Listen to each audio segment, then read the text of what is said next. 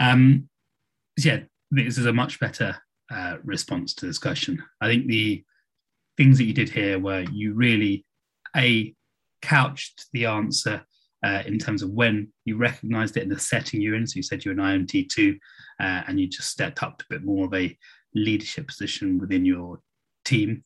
And you then went on to actually give the examples, which again really highlighted exactly what your weakness was and the impact it was having, in not only on you but on your team and on some of the patients you were looking after, which was really nice to see.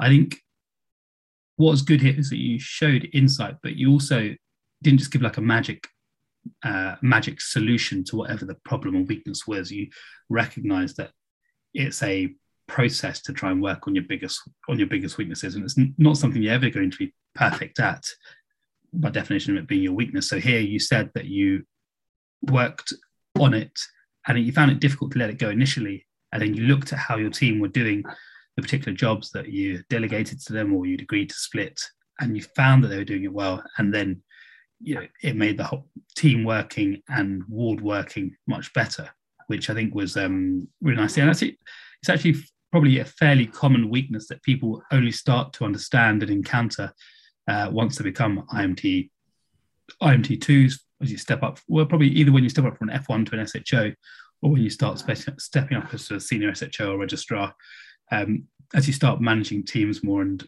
not doing all of the admin work yourself. I think you find that you need to delegate more. So it's probably a common weakness that comes up. I think you described it really well.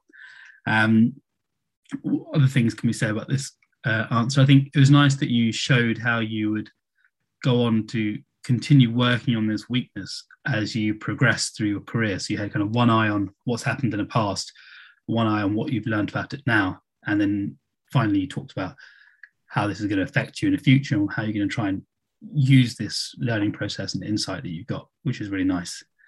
I think if you were going to improve the answer at all, I think your answer is a very good answer.